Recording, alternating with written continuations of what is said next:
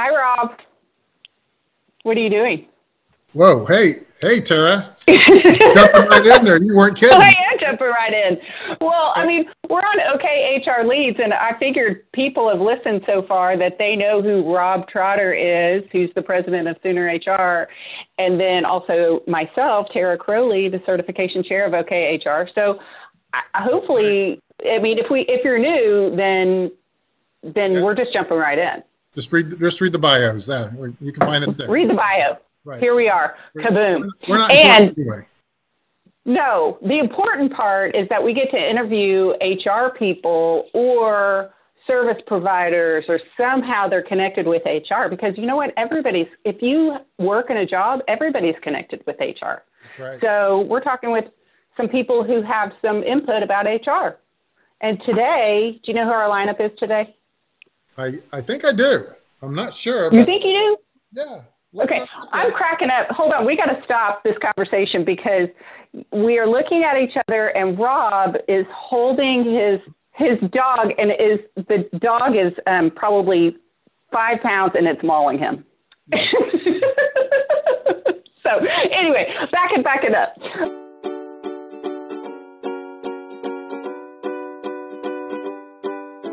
Today we are visiting with Anna Sarkiris.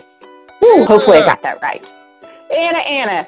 And she, let me tell you a little bit about Anna, and then we get to hear about Anna. But Anna has worked at CompSource for the past 15 years, which means if you are involved with any business in Oklahoma and you have ever needed workers' compensation, you have probably had some connection with CompSource. Anna's worked with them for over 15 years, is currently their director of HR.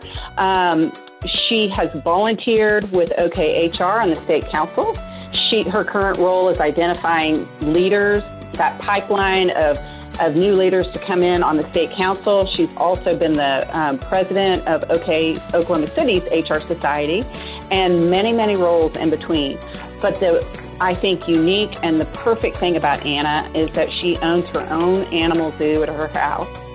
And if you, I'm kidding, but if you ever need a pet sitter, Anna's your gal. So I'm going to say Anna loves pets. But so welcome, Anna. I'm so excited to hear about you. How are you? I'm good. Thank you guys for having me on for a discussion of all things HR. I mean, it's easy to talk about those kinds of things, and then our passion usually translates to the volunteer world, which is where I met you two lovely humans. Yes. I appreciate you having me on. I do not, in fact, offer pet sitting services, but I need them. So it's like the opposite. The opposite. I think one of the times that I met you, you were watching somebody else's pets, and at that point you had, I don't know, you had a couple of animals, but then there were like 2 or 3 more who were coming to hang out for a little bit of a season, maybe a weekend. And so, yeah. There's some neighbors that they have a Samoyed. Actually, they're called Samoyeds, but you say Samoyed, so you kind of understand the spelling. They trick me. Okay. That's a whole different story, not for this podcast, but they have a big white fluffy floofer that I would occasionally dog sit because he gets along with ours. But they just moved to Reno, Nevada. So no. Bummed. Yeah. But yes, I have a lot of animals. I see a little cat stand behind you, and then I'm assuming you have more than one dog?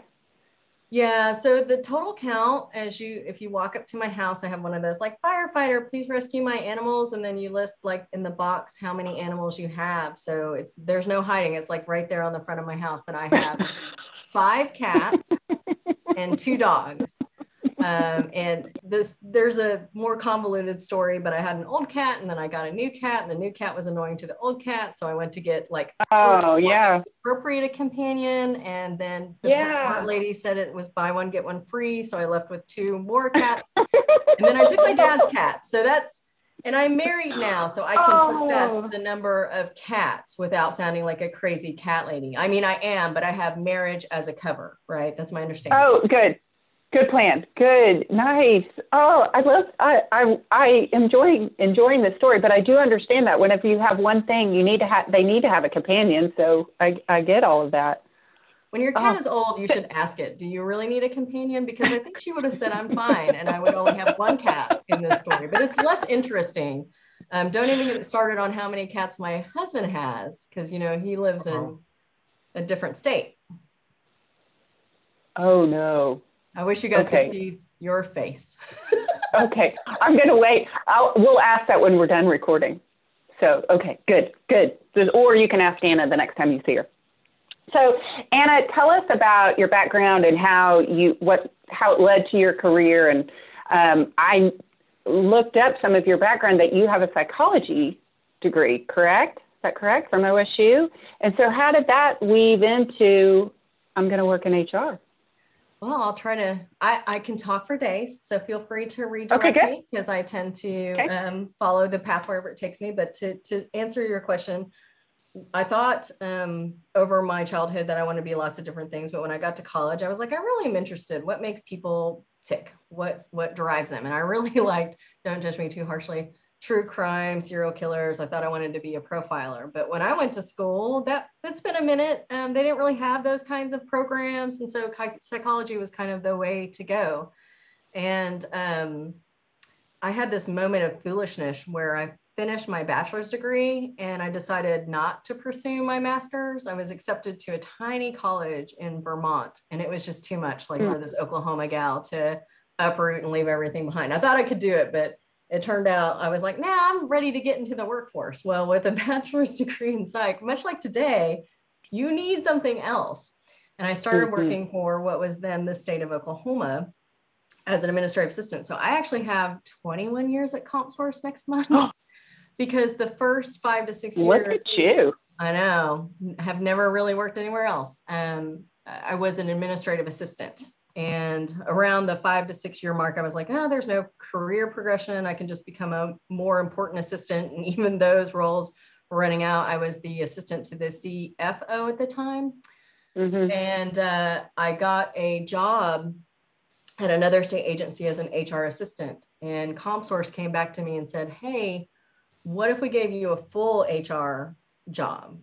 What if, you know, they checked in with me. The director at the time was like, what do you want to do? And I was like, I think I finally want to, I know what I want to do when I grow up. I want to use my psych degree. It'll be relevant to the human resources world. And so the company, you know, that I'm still at and was at then was like, well, what if we make you an HR business partner? And I was like, cool, that I don't have to leave. And I get to learn that. And I've been afforded every opportunity because now, you know, director, yay. I know. How many people work in the HR department with you? Yeah, there's 5 other humans today. We have evolved a lot throughout my tenure at CompSource. I bet. Yeah, this probably goes without saying. Not only did we change from a state agency to a for-profit entity, but to answer your question, we have 5 people. We have an HR assistant, we have a business partner / recruiter, an assistant director, a benefits and comp person, and we just hired an organizational learning specialist. And I'm super excited to have all of those wonderful humans on my team, and definitely adding this like learning and training component. She's already hit the ground running and is doing amazing things. How many employees not from your department, but how many employees are at your entity? Yeah, so we run about 300 total. About 16 of them are part-time. So the rest are the full-time equivalents. Okay. And we're spread between Oklahoma City and Tulsa. Oh, yeah, that makes it different. So when you said that you went from a not-for-profit to for-profit, how does that change the framework for what you did or how you operate? Pretty much everything. So it's kind of fun, right? And it's a unique set of experiences. Our marketing team used to refer to us as an 80-year-old startup company because as a state entity, you know, the state provides your benefits, the state provides the HRIS system, among a host of other things. And we had to basically build this company. We were legislatively authorized to do so in August of 2013. And so it was work. And then our official transition date was 1/1/15. And kind of the fun thing that I tell people is I thought when we crossed that finish line, I was like, oh, cool, we'll get to rest for a minute. But we have been in constant evolution and change and innovation since that time. And it's been really fantastic. Yeah. Well, I think about especially last year, there were so many things that every businesses needed to pivot on. What do you think? Can you give us a story of where you guys did something new, or that you're really proud of, that made, I don't know, like I can think of, you and I had the conversation of selecting payroll providers, and that you had one and then you tried to transition to another, and just, having that skill of even going to look for a new item that helps your business. That's one thing, but then also implementing, that's another just set of skills and trying to do. Give us a story where you had success in making these pivot changes. And there are so many, again, the opportunity for such massive change is to be involved in a lot of different projects, like you said, different levels of scope, implementing. In that short time from 2013 to today, which I guess isn't that short collectively, felt short, we have implemented 2 different HRIS systems. Oh. We have completely redone our benefits twice. We've done total comp studies, salary studies. We've done 2 salary studies. We did a grade restructure twice. So we continue, as we evolve, our needs have been changing. Mm-hmm.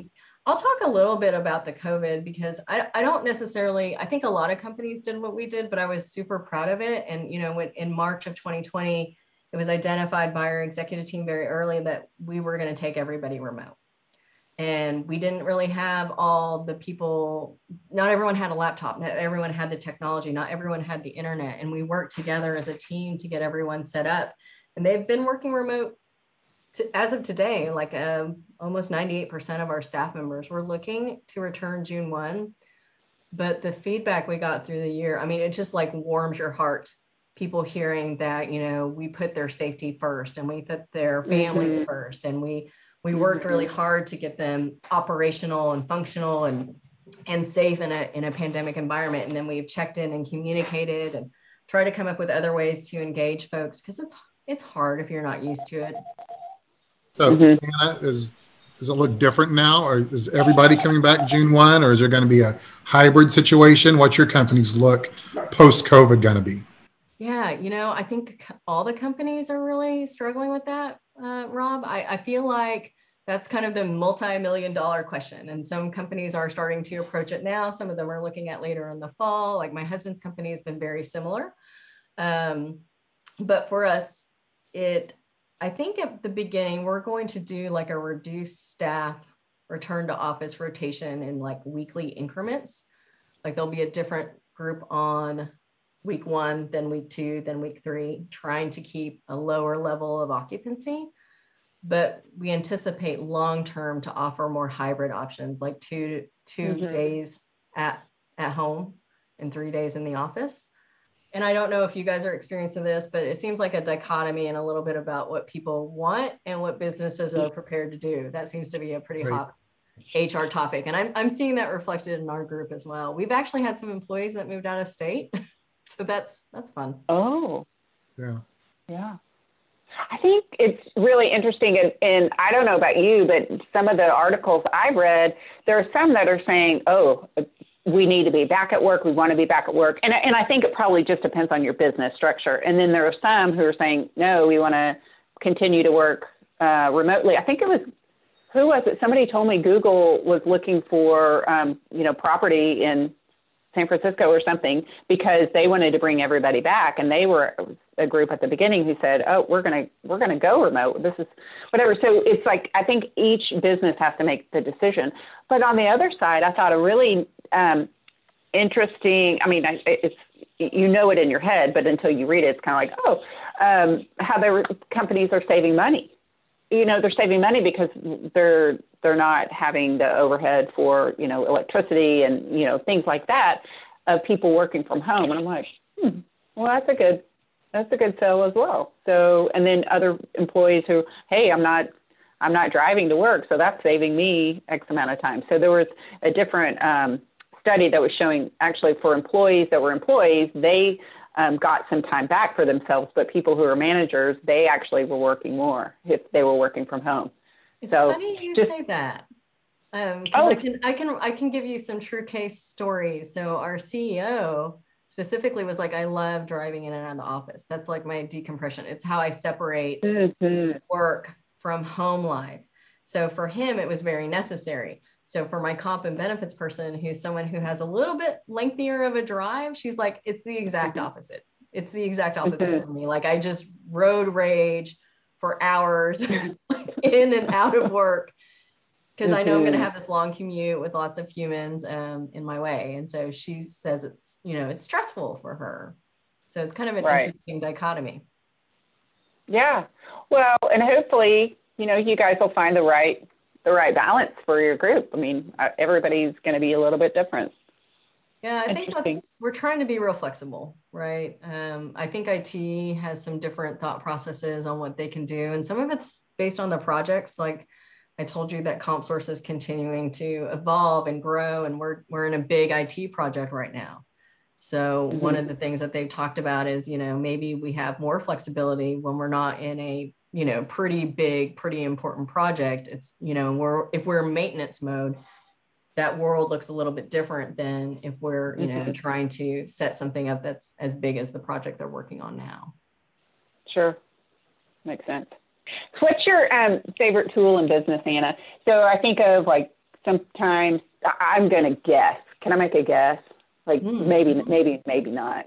So I'm going to say, okay, you can say, we asked this question before with somebody else and they said, what do you mean by what's my favorite tool? And I think about it like it could be a business tool of, hey, this is my favorite software that I use. Or it could be like a personality assessment of, insights or I don't know, what was it, one of the groups that you're trained on for assessment? True Colors? What's that? Is that the same? Is that Colors? Yeah, it's True Colors. Okay.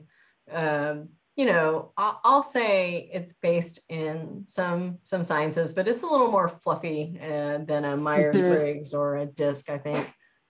True Colors International probably doesn't appreciate me saying that, but it's just a little bit more simple, like your personality style kind of is represented by this color. And yeah, right. We've done that. I think we're going to do some DISC, but I don't know if that's the tool question I'm trying to answer. Like I'm just following that line of thought. But if you're asking me like my best, most used tool, like in my day-to-day life. So yes, however you want to answer. Okay. Most recently during the pandemic, it's been Microsoft OneNote. I don't know if you guys use OneNote, but it's basically a note-taking system and it is amazing.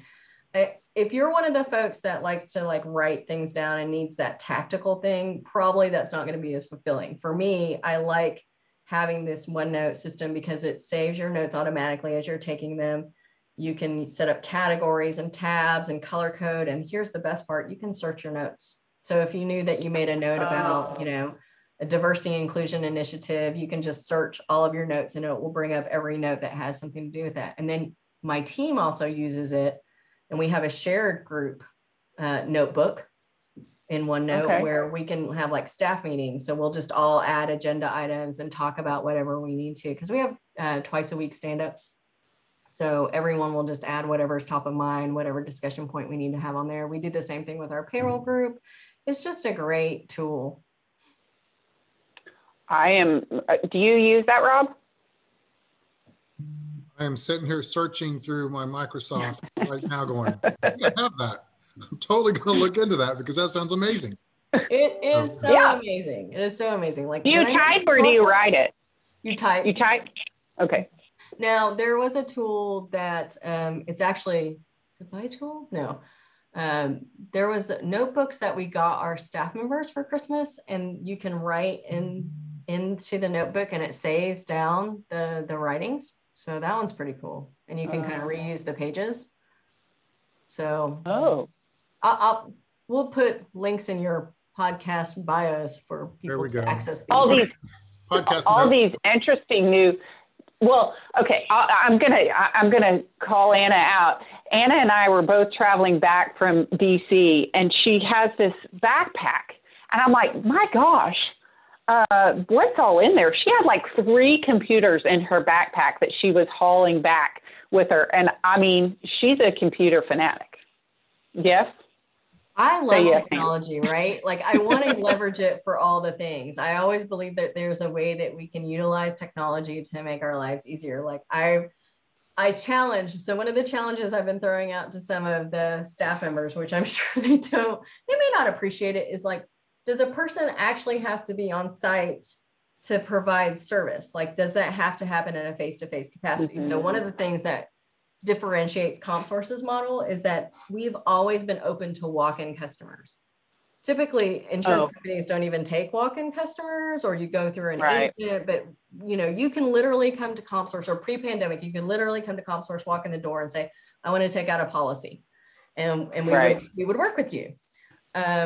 As we go into the future, one of the many questions is, do we allow customers to just walk in? Do we allow them to walk in an appointment, or do we kind of push everybody? You've already been doing it for a year where you haven't been meeting with us face to face, and we found alternate ways to communicate and, write your business and take care of your needs. So one of the questions I keep asking my folks is like, does your person actually have to be here? Could we set up a Teams kiosk or computer and you can meet and have all of the expertise at your fingertips? I think we need to, as a society, maybe that's pretty broad, think about how we want to do business with folks. I think there are, and I agree with the folks that say that, sometimes it's just better when you're in person. Like, I'm a weird human.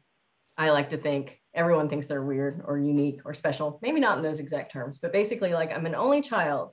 So I've been raised to entertain myself and be alone for strong stretches of time.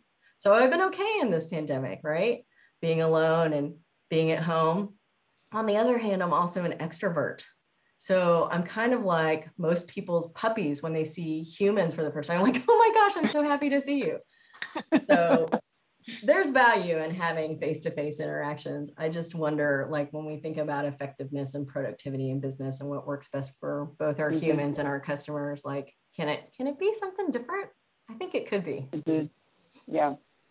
And I think, we've had conversations about, or I read an article that talked about the productivity. They were thinking that productivity was down because they couldn't see somebody, but actually the productivity had actually gone up whenever somebody was working from home. It's just that point of being able to connect. And so that's what we're learning.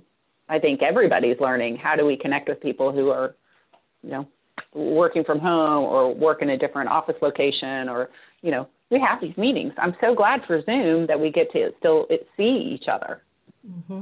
Absolutely. Do you guys have more meetings in your universe? Is that a trend that you guys have had in your? Yeah, most of my, yes, no. I think mine's a little bit different because most of the people I work with anyway are not in the same physical location where I am. So yes, we have meetings, but now I'm trying, we would always just have phone call meetings. Now we're trying to do more over Zoom meetings because I want to see their faces. It's been kind of fun because I think for a while our people got fatigued on meetings in general, regardless, if they were Zoom. We do have an expectation as a company, like, you need to show us your face. We want to see you, because you lose so many more clues in conversating with humans when you can't have the full range of picture. So yeah, it's been interesting, but we did an employee survey last August and the number one pain point was meetings. Someone specifically was like, definitely these meetings that could have been emails. Yeah, but sorry, I just keep going off on stuff. We had a coworker here who did a presentation about emails, and she said, and Rob and I had the conversation, just because it's sent in an email doesn't mean that it was heard. So it's, I think written word is very important, but I think sometimes people scan. So you on LinkedIn, on your profile, I saw that you have some training in fierce conversations. Tell us about that. I threw you for a loop, so I want to know about that. Yeah, and I'll try to stay off of my little platform on training. Training was something that I didn't start out in. I did spend part of my career being the trainer for CompSource and developed a real appreciation and passion for it. And one of the initiatives that we had at CompSource, this has been several years, is Fierce Conversations. It's based on a book by Susan Scott. And she developed this model of having conversations. So there, conversational models. There's a model around delegation. There's a model about having kind of like that crucial conversation. There's a coaching model. And if you read her book, which is very entertaining and full of fun insights, the training is based on that. And it uses kind of its own language to try to teach our leaders how to have these different conversations, and as well as, considering components of it. Like for delegation, you don't just, delegate whatever. What should you delegate? To who should you delegate? At what level do you delegate? So it's a fun thing. We actually don't practice that right now in ComSource. And with the hiring of a new organizational specialist, we'll be looking at what our foundational models will be. So it's kind of fun. We're considering a couple of different things. So Anna, do you have an example or a story of a time that you've used one of these fierce conversations?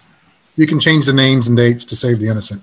Oh, yeah, that's such a great question. How about I tell an adjacent? I think this will satisfy the ask. I had a manager who went through the training and was super jazzed, like about using the concepts. Couldn't wait to have fierce conversations with his people, which sounds kind of scary, but when you learn about it, it's about being brave, not antagonistic or rude or demeaning, right? Fierce in the most best sense of the Beyonce fierce word, right?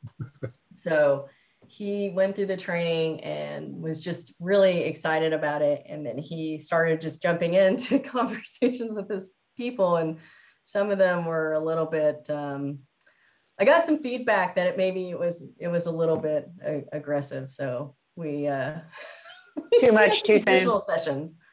Yeah. It was kind of like, yay, you're trying to apply these concepts. Also, you might soften the approach, just like a Tish. Mm-hmm. But you have to tailor your approach to the people, and that can be challenging. True, very true. Hey, what surprises you about HR since you've been in it or been in this world for a season? Humans, right? Humans are the most surprising thing about HR. I never thought in my whole life that I would spend so much time thinking about how people, like you said with email, how do you receive a message? What do you intake? How do you like to receive messages? How will you react to messages? And it seems like, especially probably in COVID, we've had a lot of opportunities to kind of assess how our folks react to things. And some things are real obvious and some things aren't real obvious. Another thing that's been happening in our universe, in not just HR, but I mean, in like people universe, is the DEI initiatives, diversity, equity, and inclusion. We launched a class August of last year. August was apparently quite the month for us last year. And we launched an anti-racism class.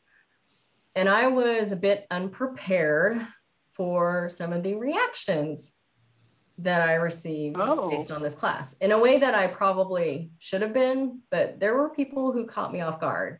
And it was kind of the gamut of responses, everything from genuine appreciation to being heard and having this kind of, I'm not just the typical training of like, I'm a circle and I'm a triangle and we're different, right? It was a little bit more bold. And it was interesting, the responses to that. Like, no one says, I'm probably a racist and I have a problem with that. It comes out a different way. And for myself personally, it was just that was a silly statement. But my struggle was separating my own ideologies and thoughts from my HR ideology and thought. Like, if you have a thought process that's different than mine and I don't agree with it, but you're not hurting anyone, you're not treating anyone adversely, like, you're entitled to your own ridiculous opinion. So that was kind of fun, trying to be open-minded and hear people's concerns when I didn't agree with them. So that was right. That was surprising. People surprise me, but it's what keeps our job interesting. And then you can help people, right? Or you can help the business. There's a lot of ways to bring value to our very surprising humans. In that training, were any opinions changed? I don't know. I didn't hear that, right? I either heard this validates my viewpoints, or says the things that I've been trying to say. I heard some pushback that came out in different ways, things that might sound like,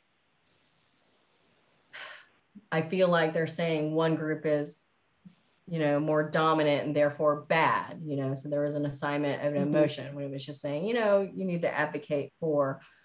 I will say that some of the feedback I got from some of the folks, there was at least a couple of managers or higher level people that said, I didn't know this, and I want to have different conversations with my people, which is pretty cool. Right. One of them was like, I wanted to ask, this manager said, I want to go ask my people if I've offended them before, because I didn't know X, Y, or Z was potentially offensive. And I was like, well, you can probably find a different way to like work that into the conversation naturally as you continue to always build relationships with your folks. But it was kind of a fun moment because she was real sweet. She said, oh, but we're all Oklahomans. I think everyone probably really receives this message with a good spirit. And I was like, no, not everyone. Like, we're different, unfortunately, or fortunately. Yeah. Wow. At another time, I would love to jump into that and kind of hear more impact. But I would assume that had a huge impact for your group. And I think it's hard to have these conversations, and it's brave. So thank you for opening that door for your group. Yeah, thank you. It was fun. We have started a DEI committee too, which is probably something we should have led a long time ago. And they're a really fun group of people. Like, I know that I have had I don't know, I hate to use the word. I feel like the opening for me has been realizing how very privileged I am in so many different ways. Not only from, my perspective on my race and my gender, but just my upbringing, being middle class, not having a lot of trials and tribulations. It's humbling. It's one of the best things. And this committee is continuing to do great work, and our company's excited about him. Our CEO is excited about this. So I think we'll be doing, like, maybe there'll be a follow-up podcast, part 2 on DEI stuff with Anna and her team. Hey, will you promise us? I'm saying this honestly, promise us. That would be so great. I'd love to have follow-up on that. And we can, yes. Okay. Hey, so tell us also, backing up to, we've talked a lot about your business. Tell us about volunteering and how you got involved, and kind of what some of your roles have been, and what you've taken away from giving of your time. Hey, it's the most fulfilling thing I never knew I wanted. Right? And I think you guys can echo that sentiment. So during my tenure, I don't know why I said that, my only 10 years at CompSource, but during that time, Lisa Fleming, who I think many of us know, was the HR director at CompSource for a year. And during that time, she encouraged me to get my certification. And she also somehow kind of involved me in the Oklahoma City Human Resource Society, OCHRS. And before I knew it, I was in a volunteer role on the board, and I got to know things. And it was amazing. It went from my outside perspective, like, OCHRS is a place I go to get credits or education, to, oh my gosh, there's a lot of work. These folks volunteer their time to put on programs and to support our profession and to do amazing things. And then before you know it, you're fully involved and committed. And it's so fun and exciting. It's fun to get to know the humans that dedicate their time and resources. It's fun to see the work that goes into it. It takes an extraordinary amount, as you guys know, as volunteer leaders, to put that effort together and to visit with folks and really elevate what we are and who we're about. It's just the coolest thing. Yeah, and hey, guess what? It's a cheap way to get leadership skills. Bottom line.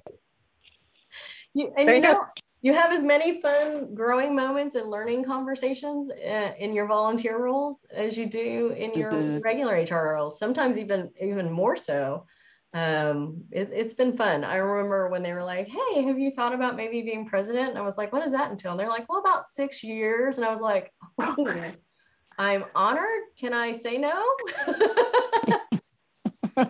You were voluntold that you were going to be in that role. It was a super cool moment because I don't know that I would have run for it, right? Like, I don't know if I would have been like, I'm like happy to help where I can. And it was a lot of fun. This is my last year as past president on OCHRS. And luckily I had Kyle. So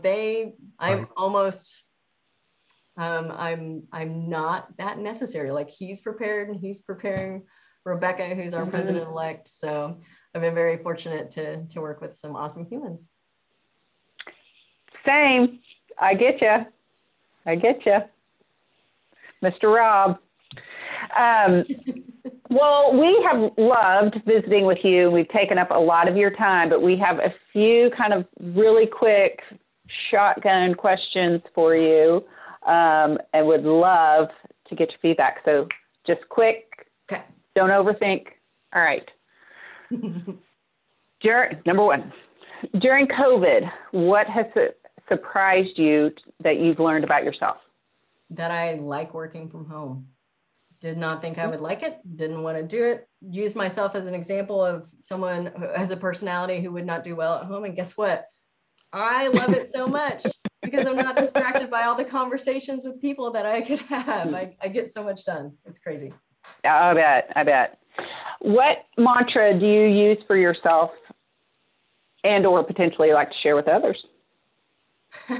So just recently, my trainer said that in her career, she had a mentor, and she had a specific really tough situation that I won't get into, but, is basically a conflict with an employee. And she was saying to her mentor, this employee is out to get me, and they hate me, and they do all these things. And her mentor said, "You're not that special." And I know that sounds super harsh without the context, but we tend to, as people, make it about ourselves, right? Like, just by being human, you're designed to be egocentric. And it kind of helps to take out the emotion and not take things personally. So lately we've been doing, you know what, you're not that special. Probably those are not the exact words, but that's what it is. You're not that big of a deal. You're not that big of a deal. So that's kind of fun. If I start to get in my emotions about like, why hasn't this employee completed this, blah, blah, blah. It's not because of you. They got stuff going on in their life. Give them a helpful reminder. Yeah. See if they need some help. Yeah, that's a good thing to remember, I think, for sure. Just say that again one more time for effect. You're not that big of a deal. Thank you. So what TV show have you been obsessed with recently? So it's kind of like a circle back. It's The Good Place. I don't know if you watched it with Kristen Bell and Ted Danson. It's about a group of people who go to The Good Place. And my husband doesn't love Kristen Bell, and he hadn't wanted to watch it. And so finally I forced him to watch it. And so we're binging it because it's a lovely, it's like 3 or 4 seasons. They're the half-hour variety. You can get through it real quick. And it's mostly, I like my entertainment to be fun and comedic and distracting and not so much serious and dramatic. And that pretty much tracks from books to movies to series. I like a palate cleanser, if you will. Yeah, that's nice. Like the fluff that you don't have to think and just go, feels good, move along. Just enjoy it. It's not serious. It's not heavy. It's meant to be maybe even uplifting, or, I think laughter is good for the soul. Of course. Well, Anna, this has been a joy. Glad we got to visit with you and take up your time. But lastly, how can people connect with you? Well, I'm on LinkedIn. I think I have a profile that's really easy to find. My name is spelled Tsakiris. I feel like I need to spell it because the T is silent. So if you just go Sakiris, you're in good shape. And I understand even with that explanation, it is very, unpronounceable.